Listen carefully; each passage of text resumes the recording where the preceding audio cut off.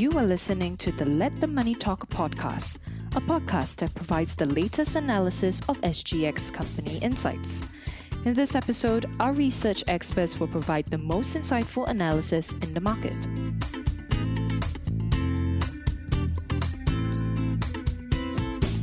Thank you for joining us in this podcast. My name is Glenn Thum, Research Analyst with Philips Securities Research.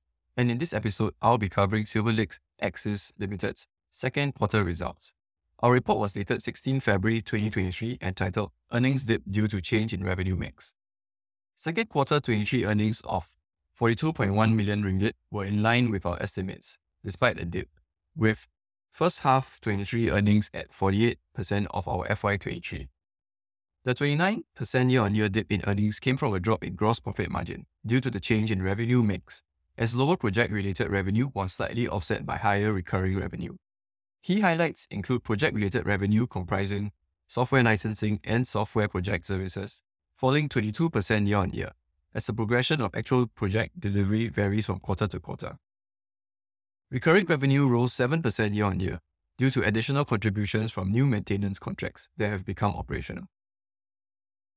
The positives include recurring revenue, which comprises maintenance and enhancement services, insurance ecosystem transactions and services, and retail transactions processing revenue, rising 7% year-on-year.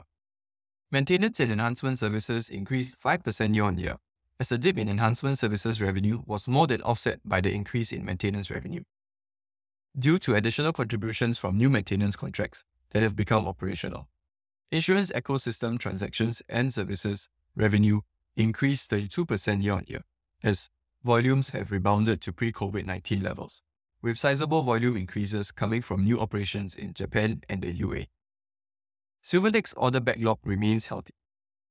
Silverlake's project pipeline is healthy at 1.8 billion ringgit, with an order backlog of 275 million ringgit on the verge of closing in the third quarter of FY23. Silverlake is beginning to close more deals and is witnessing an uptick in inquiries about its financial services, market solutions, and capabilities. Looking at the negatives, project-related revenue fell 22% year-on-year.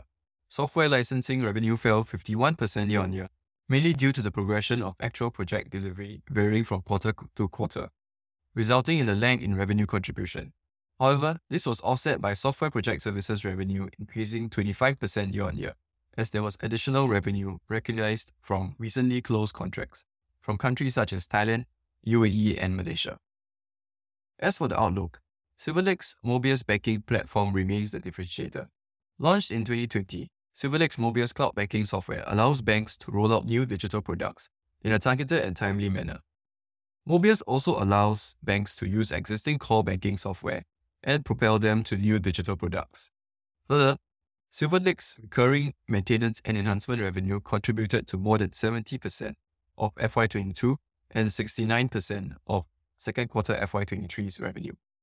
And it grew at a CAGR of 4% despite the COVID-19 pandemic. Silverlake's core banking software, the Silverlake Integrated Banking Solution or SIBS, and continuous maintenance and enhancement provide a steady stream of recurring business for the group. We maintain our buy recommendation with an unchanged target price of 49 cents. Our FY23 estimates remain unchanged. Our target price is pegged to 20 times FY23 PE. It is at a 25% discount to peer valuations of around 25 times PE and is 9% higher than Silverlake's historical average PE of 18.3 times.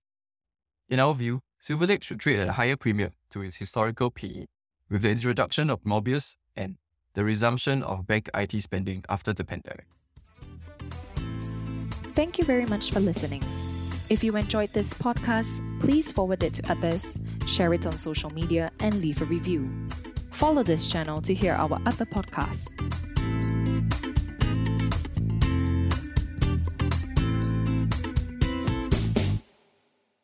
This podcast was prepared by Philips Securities Research Private Limited. The information provided in this podcast is solely for educational purposes and should not be considered as financial advice. The views, statements, or opinions are made on behalf of Philips Securities Research. The information and any analysis forecast, projections, expectations, and opinions contained in this podcast have been obtained from public sources, which Phillips Securities Research believes to be reliable.